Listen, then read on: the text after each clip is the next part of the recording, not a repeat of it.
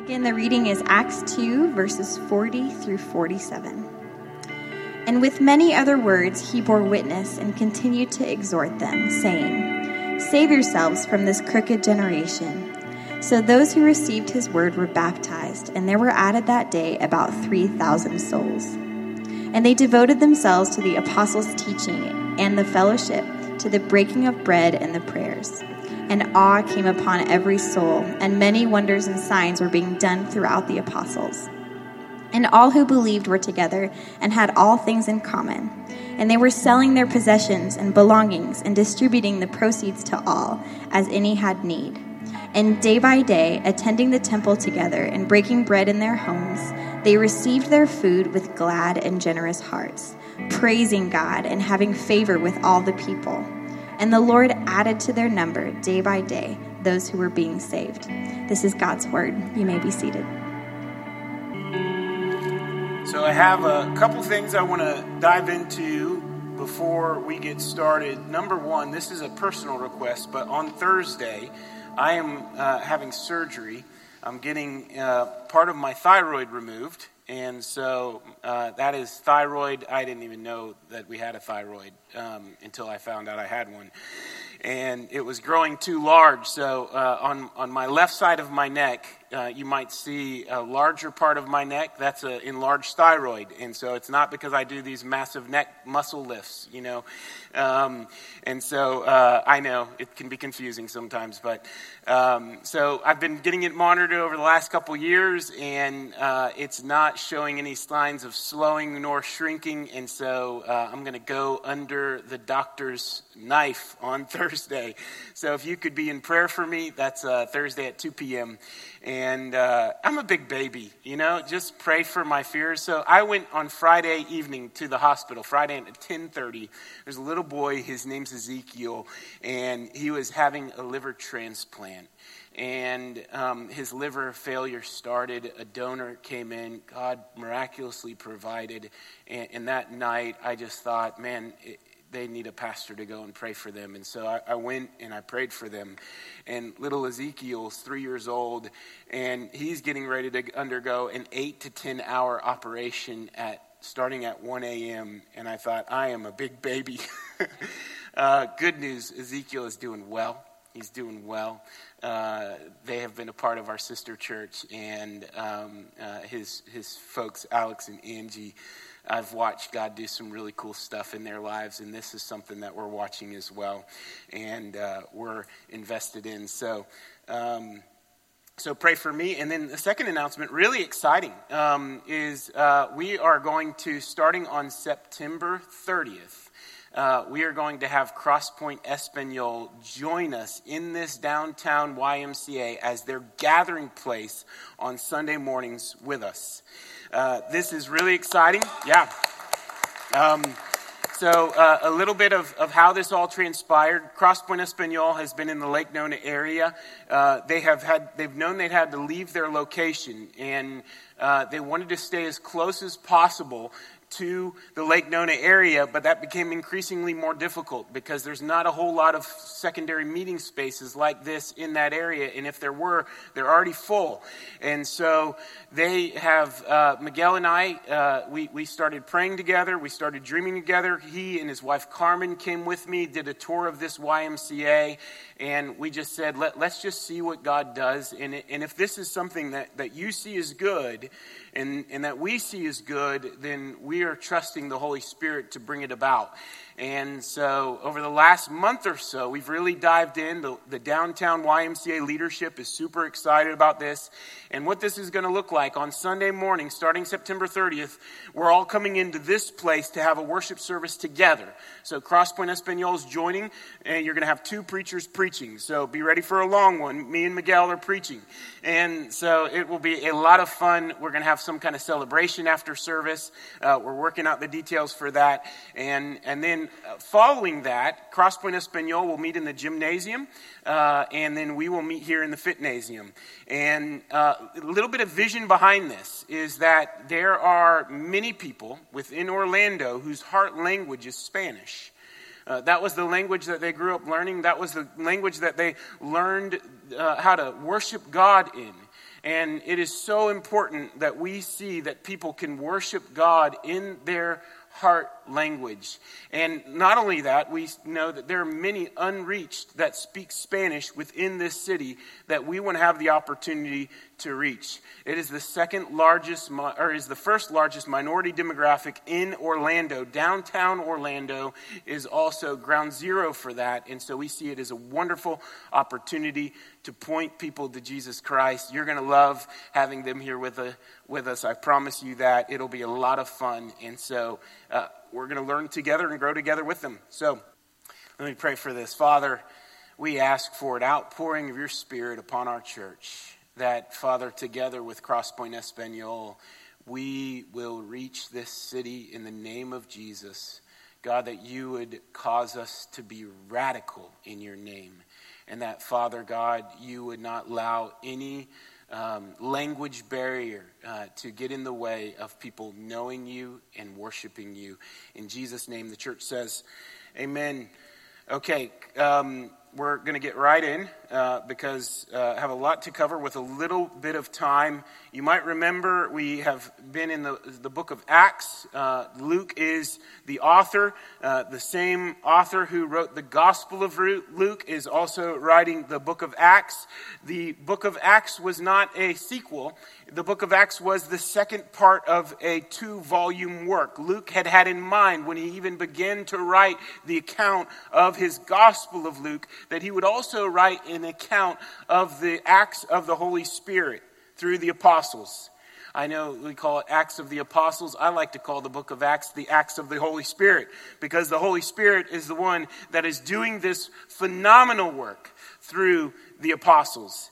And so as Luke is writing this book, I can't help but think that this Luke is a doctor. And I've been going to the doctor, and I've been seeing the doctor, and I've been going to enough doctors. But also, I want you to know that if you are a part of the family of God, you take part in care in the health of those around you like a doctor. We are not all physical doctors that see the care of the physical body, but we are all spiritual doctors. We are all people who participate in the well-being and care of one another. And this is a beautiful picture that you see when the Holy Spirit is poured out, when he falls upon his people, he begins to work through them in this spiritual care, in this spiritual empowerment, in this spiritual work that brings about transformation of Jerusalem and to the ends of the earth. And so know here, friends, that you don't have to have a pastor by your name. You don't have to have a missionary by your name. But you as a Christian and as a follower of Christ are one that God has called to be a spiritual doctor like Luke, a spiritual doctor in the care of others. And know that even this morning you might have that opportunity. And know that as you leave this place, God will certainly use you in the same way. Acts 2, verse 40 and 41. And with many other words he bore witness and continued to exhort them, saying, "Save yourself from this crooked generation." So those who received his word were baptized, and there were added that day about 3,000 souls. So we're catching the tail end of the explanation of Peter's sermon. Peter had just preached the first sermon ever for the first church. And what is his first sermon composed of?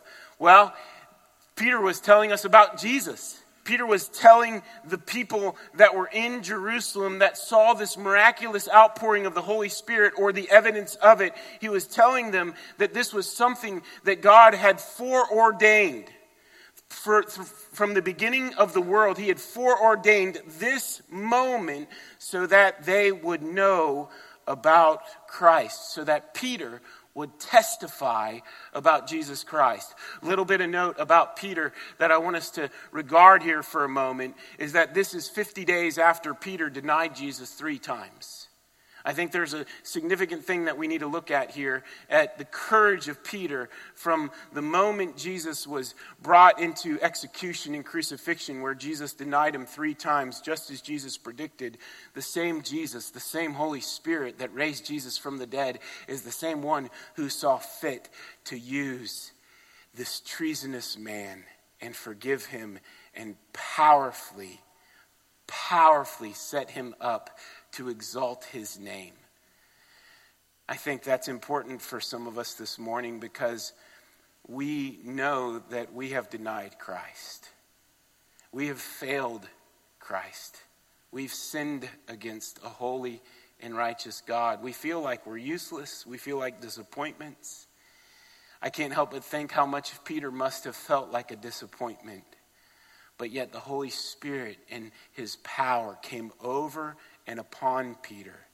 Peter realized the massive weight of forgiveness that he'd received, and it gave him courage and confidence to where he spilled out of that upper room with the 120, and he began to proclaim with boldness and courage the majesty and glory of God in Jesus Christ.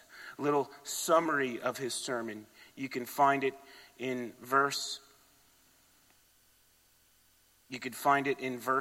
29. He says this. I'm sorry, not verse 29. Verse 22. Men of Israel, hear these words. Jesus of Nazareth, a man attested to you by God with mighty works and wonders and signs that God did through him in your midst, as you yourself know. This Jesus delivered up according to the definite plan and foreknowledge of God, you crucified and killed. By the hands of lawless men, God raised him up, loosing the pains of death because it was not possible for him to be held by it.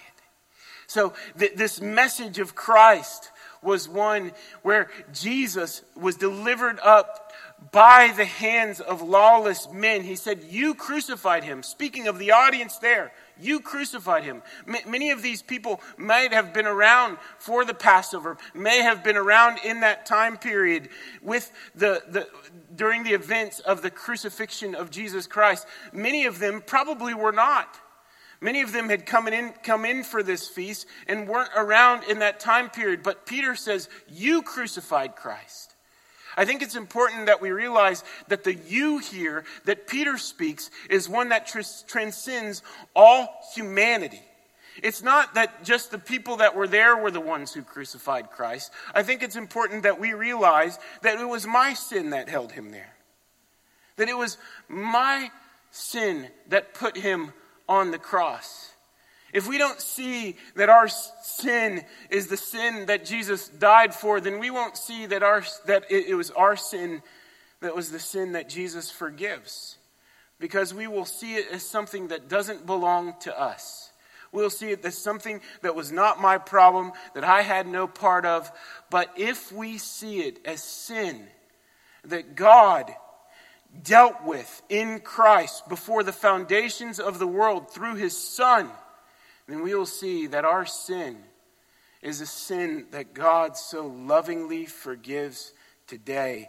And how does he forgive that sin? Through the sacrificial offering of his Son 2,000 years ago. And it's an event that means everything to us today.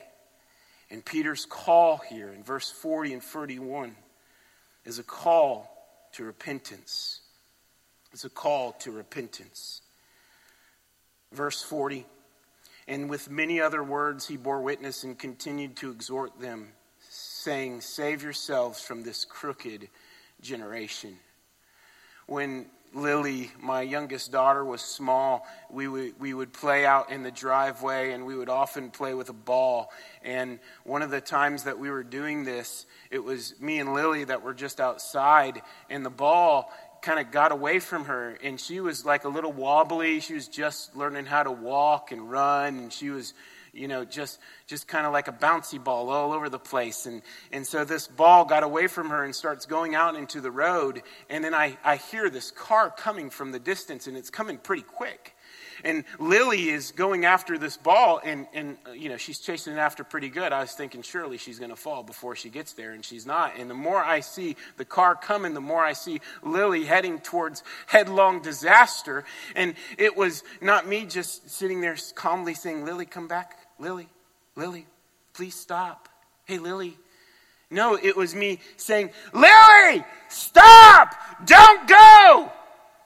And she heard me, and she freaked out, and she started crying right there, and the ball went into the street, and she wondered what had happened.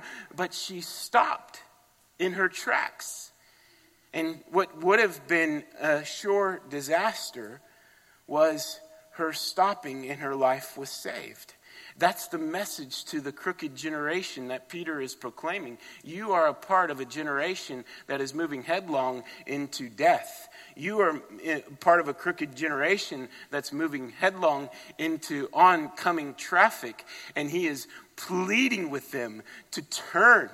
He says, save yourselves. This word crooked generation, Martin Lloyd-Jones says, is not simply an indictment upon the generation there, but it's an indictment upon all of humanity. All of humanity is a part of the world's system that says God doesn't matter. That's the nature of the crooked generation.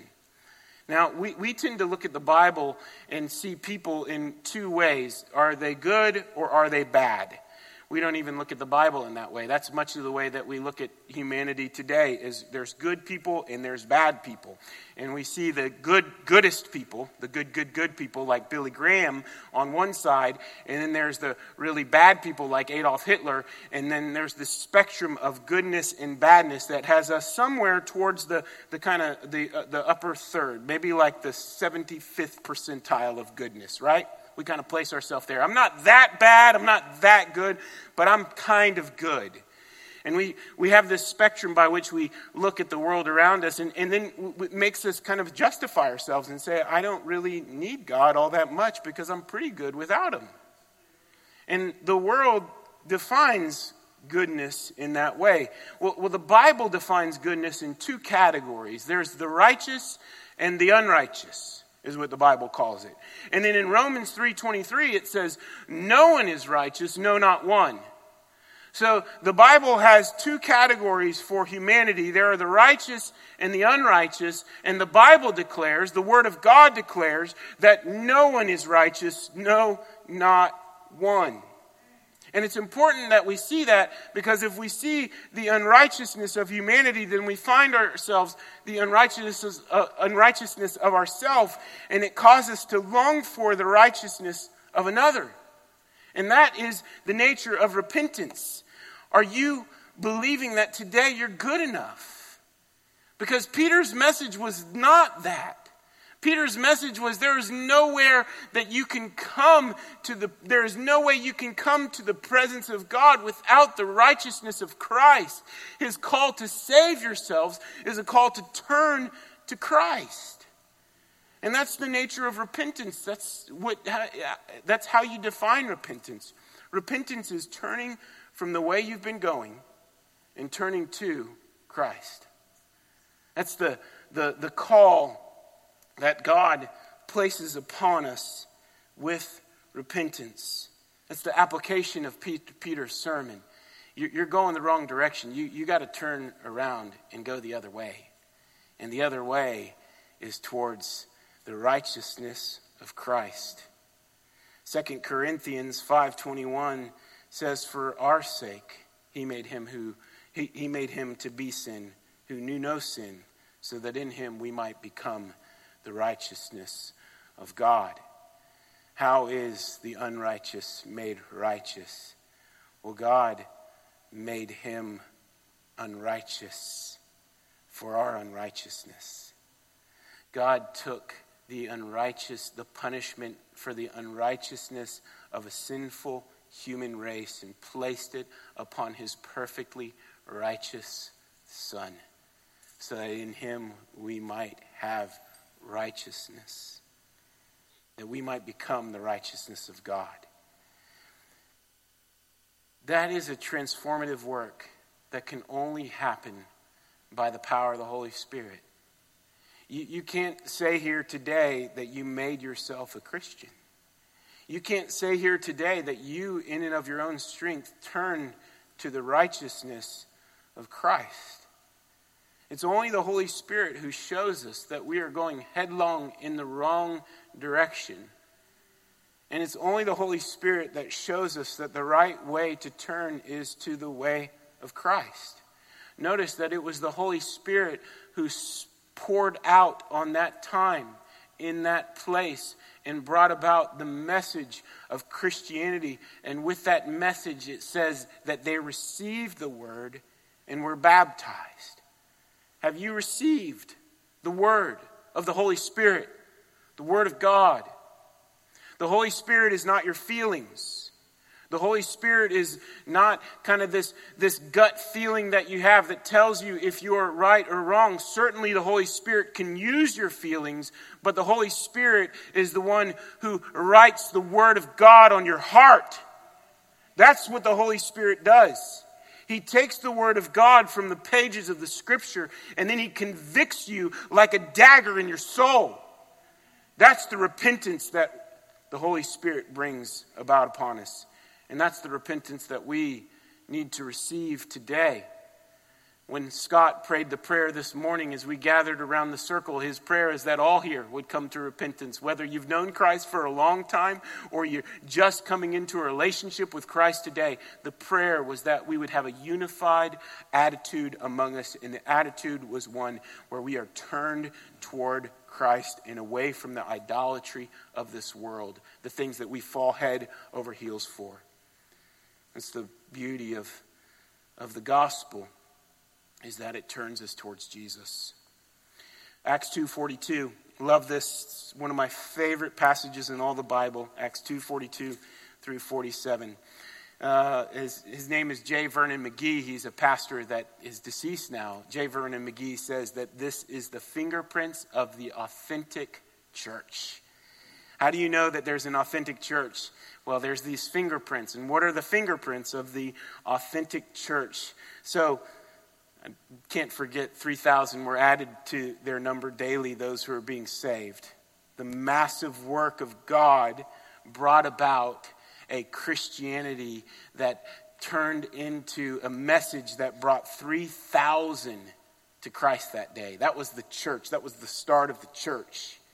And that 3,000 that came to Christ that day, the Holy Spirit moved in power to where, verse 42, and they devoted themselves to the apostles' teachings. That's one of the marks of authentic Christianity, is that they devoted themselves to the Word of God. They devoted themselves to the Word of God. N.T. Wright, who is a scholar and commentator, he takes that word devoted, and he actually says that we can often lose the sense of what that word devoted means. He says devoted means to give full attention to something. To give full attention to something. I found that pretty helpful because we live in a world of multitasking. We live in a world where our attention is often divided. And the word devoted here is a word that is meant that we give full attention to something. And what are we giving our full attention to? We're giving our full attention to the Word of God. We're giving our full attention to God's holy and majestic Word. And that was something that took place in that day. They devoted themselves to the apostles' teaching. The apostles' teaching is right here in the Scriptures. We have it in the New Testament. They didn't have a New Testament back then. They didn't have the Gospel of Luke back then.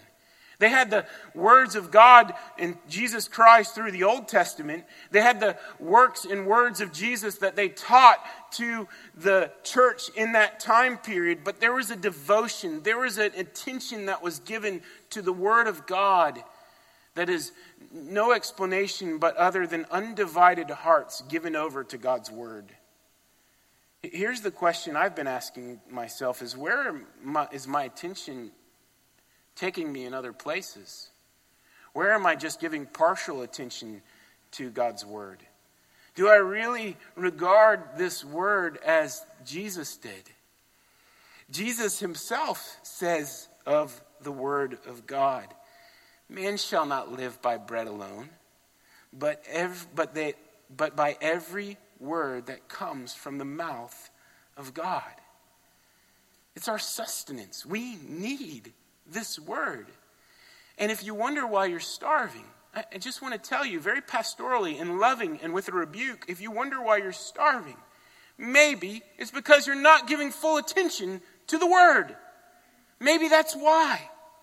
And when I'm starving, and when I feel this lack of focus and this lack of nourishment in my soul, maybe it's because I'm not giving full attention to the proper place. But God wants it. And that was what we saw in the beauty of God's people, is that they lovingly devoted themselves to the Word of God. The next thing to devote themselves is to the fellowship. To the fellowship. We're called to give our full attention to the fellowship of others. What is fellowship?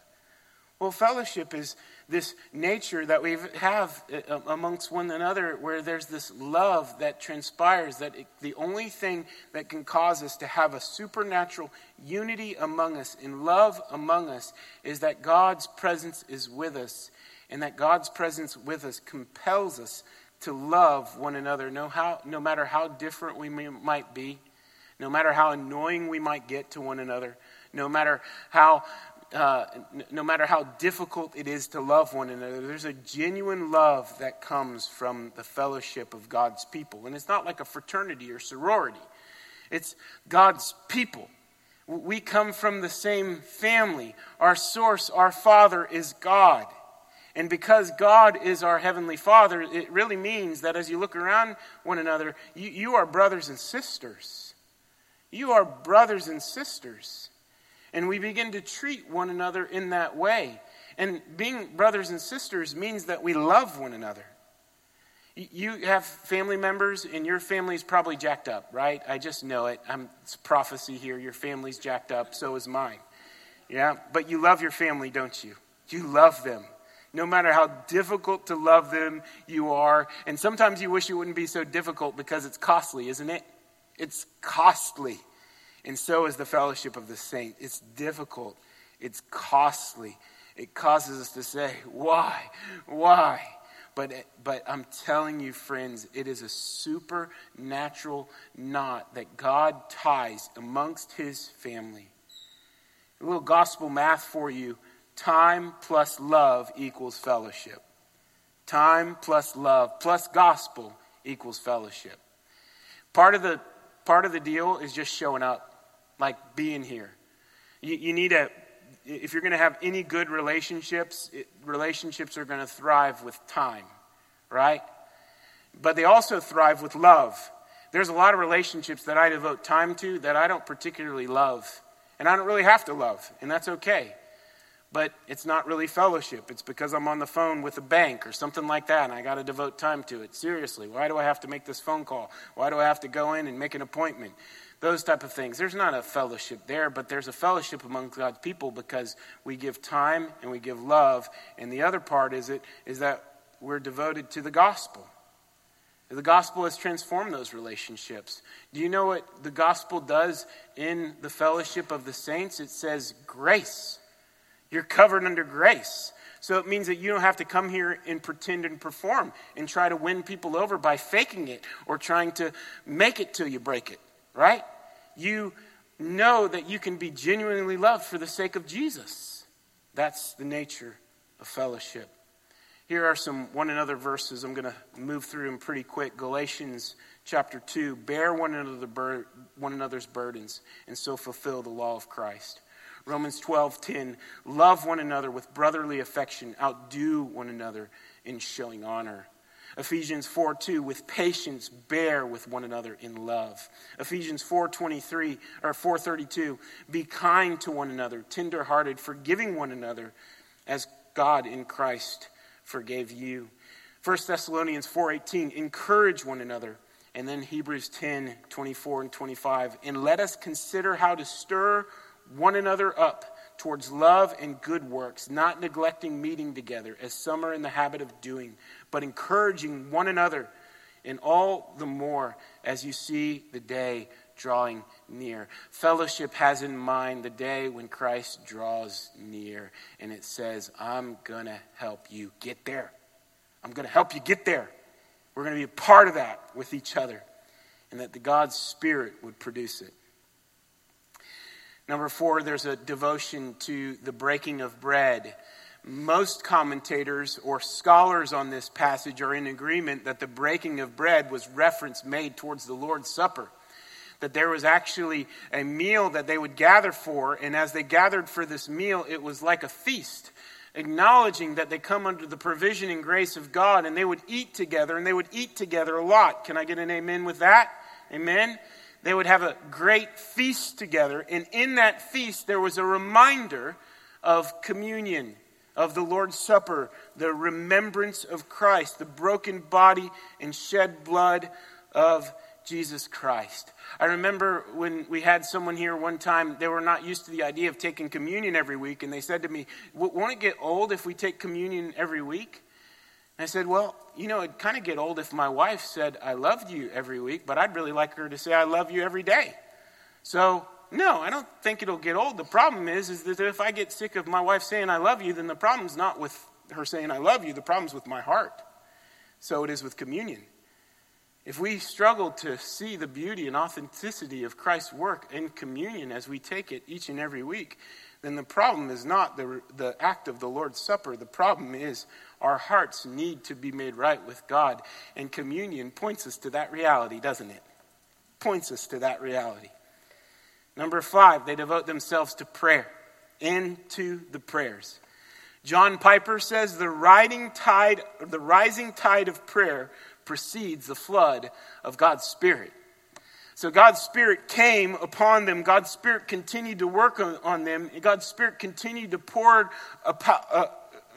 out through them. And there is a rising tide of prayer that preceded it. That we would acknowledge this. We want to see God at work in our midst. Are we a people of prayer? In particular, corporate prayer. This is not just talking about prayer as individuals. This is the communal context. Are we a people that are gathered for prayer regularly with one another? We try to give opportunity for prayer before our services on Sundays at 9:15. Once a month, we have a time where we'll gather here for an hour and we'll pray together. Once a month, asking God's Spirit to come and come in power, lifting up the needs of the body, lifting up the needs of our city and our community. Prayer must be woven into the fabric of our church. And you, as individuals, must be a part of that fabric as well. Prayer is not just for part of us. Prayer is for all of us. And I implore you to pray for your church. Pray for your pastors. Pray for one another. Pray for this work where God's going to use Crosspoint Espanol here with us. Pray that God's Spirit would fall upon us. Tony Merida says a healthy church is a praying church. A healthy church is a praying church. Pretty simple. How do we gauge the health of our church? Well, it's in the prayers of the saints. Are we offering up to God our best through prayer? Next, we see worship. And awe came upon every soul, and many wonders and signs were being done through the apostles. And all who believed together had all things in common. So the first 4, you see, full attention has to be given over to those things. God's word, full attention given towards the fellowship, full attention towards the Lord's Supper, and full attention towards prayer. When full attention is given over towards those things, worship is the result. Worship is the result. A pastor up in New York City, his name's John Tyson, he says, attention leads to adoration. What you give your attention to, you will adore. What you give your heart to, what you undividedly give yourself over to, will bring in you in awe and adoration of. That's why we give our worship to lesser things, because somehow we think that this thing is going to bring a satisfaction to us. But what the worship of God does is it pushes away the idols to the side, and it brings to bear the full reality of who Christ is and what he has done, and all comes as a result of it. This past week, as we met for our community group, we dropped Camden off at basketball here at the YMCA. Coach Eddie, Woohoo, Coach Eddie. Coach Eddie and his wife Natalia brought him back after a group. And one of the things that I was reminded of is the life change that has taken place in your guys' life. And you know what happened? Awe filled my heart. Awe filled my heart because God has done wonderful things. That we would be a church that realizes that God is doing magnificent and wonderful things in our midst. And we would see those things and we would cherish those things. And we would give glory and honor to God as a result. The next thing that comes from this is generosity. Generosity is a mark of the early church, authentic Christianity. And they were selling their possessions and belongings and distributing the proceeds to all as any had need. So when God becomes everything to you, everything else becomes expendable. Remember that. When God becomes everything to you, everything else becomes expendable. Nothing is more important than Him and the people that He has put around you. And so when a need arises, the stuff that you can give to meet that need, the money, the time, the energy, those things are given to the well-being of the body. And you are part of that doctor work. You are taking care of the body of Christ. If a need arose, they viewed their possessions as a way to meet those needs. And God, through the giving of their possessions, met those needs. And so literally no one among them was without need. We live in a city that's full of need. We live in a church even here that's full of need. The antidote to that is to worship God with all of our hearts, all of our soul, and all of our strength. And the second of it, Jesus says, is like it, to love your neighbors as yourself, to care for them as you would care for your very self, your very family, that you would devote yourself to one another. Are you giving over that which God has called you? Do you view your stuff as yours or do you view it as God's? I'm not just talking about 10%, not like you get to keep 9 and you give God 1. Sometimes we just try to get a pass for that. Like, does all of your belongings belong to Him? And are you generously stewarding those things for His glory? And if you need help, we'll help. We'll help. And challenge me towards that, because I know as much as I'm preaching to you, I'm preaching to myself. Because, man, I like a comfortable and convenient life, and money buys me that. At least that's the lie that I believe. But there's a freedom that comes when my hands are loosened from that which I'm holding so tightly so that I could cling more closely to my Savior than my stuff. Generosity. And finally, multiplication. Multiplication. And day by day, attending in the temple together, breaking bread in their homes, they received their food with glad and generous hearts. Glad and generous hearts. When we have the meal today, or we're watching the football game, go Dolphins. That's right. That's right. Get some amens out of you there. When we're watching the football game, may we do it with glad and generous hearts, even if the Dolphins lose, which they likely will. May we realize that we come under the provision of God, like the sparrow who God provides for, that we see day in and day out. God provides for that sparrow. I wish it would stop whistling in the morning and waking me up, but God's providing for it, right? He's providing for us. He is not going to let you go without. And even if He does, He takes you out and redeems you and saves you. Your future is certain in Christ. Know that He's going to multiply His ministry through you. Just like He multiplied His ministry to the early church, we are here to the ends of the earth today. That's the work of the gospel. Now, there's more ends of the earth that we have to go to, because not every tribe, people, and language and tongue has been redeemed. God is going to do it, and He's going to use you for it. When we were at my community group 2 weeks ago, I think we counted 6 or 7 different countries that were represented within the 12 people. To the ends of the earth. America is the ends of the earth, by the way. It was like, who's America? Like, what is that? What's English? No, that was God's redemption. And God has brought it about. And he's going to multiply that work through us today. I want to close in asking you these questions about authentic Christianity. I told you I've been going to doctors a lot lately, so we're going to call these the vital signs of authentic Christianity, right? Going to the doctor, get your blood pressure checked. You got to get your blood work done. You put this thing on your finger that checks your pulse. We need to check to see, do I have life? And if I'm exhibiting life in Christ, I want to ask you 4 questions. 1, do you have a hunger for God? Do you have a hunger for God? Blessed are those who hunger and thirst for righteousness, Jesus says, for they shall be filled. Do you have a hunger for God? Do you consume his word? That's one of the biggest questions I have for you to answer that. Do you consume his word? Do you find satisfaction and fulfillment in the word of God? Do you sit under the preaching and teaching of God's word? Do you obey it? Do you walk in it? Do you live in it? Is that satisfaction being filled where it only can be in God? Number 2, are you in the midst of loving fellowship? Are you in the midst of loving fellowship? I'll tell you, our church is not perfect. And if there's an area that I want to see us grow in, probably the most out of these, it's this area of loving fellowship. Help us. Devote yourself towards it. Be a part of it. Where you see a gap, where you feel some loneliness even in our body, and you can see it in somebody else, go to them. Meet that need. Feel it in yourself. Ask for it from others. Be a part of it.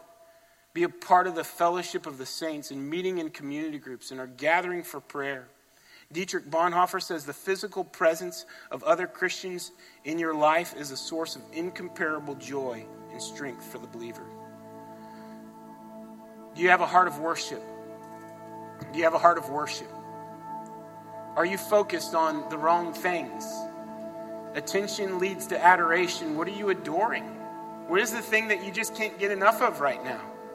And is that thing a distraction? And where do you need to refocus your attention to where your heart is undivided towards a love for the Lord? And finally, are you living on mission? Are you living on mission? Do you realize that God wants to work through you? Do you realize that God did not just save you to put you in this nice safety net, this nice box, so that you would never leave it? No, God saved you to send you. God saved you to send you out into a lost and broken world and reach people for Jesus, in the name of Jesus. Who are the lost people that you're praying for? Who are the lost people you're inviting over for dinner? Who are the lost people that you find yourselves regularly heartbroken for? And if you're lacking any of these things, come to our good Father who gives good gifts today and ask him for them. And I tell you, he will change you. When we take communion today, be reminded that we are commanded to receive the Lord's Supper. And that command is a command that says we are to forsake any righteousness in ourselves to receive the full righteousness of Christ. And as we take communion today, be reminded that his body was broken and his blood was shed, and his perfecting power lives in you today through the Holy Spirit. Let's pray. Father, thank you. Thank you. We receive your word, Lord. We receive your word. With glad and generous hearts, God, we come to you and we take this broken body, we dip it in the cup and we receive your spilt blood, knowing that forgiveness has come and that right now, God, there's a work of sanctification, making us more like you that's taking place. I pray that in all of our hearts is a spirit of cooperation, love, and grace.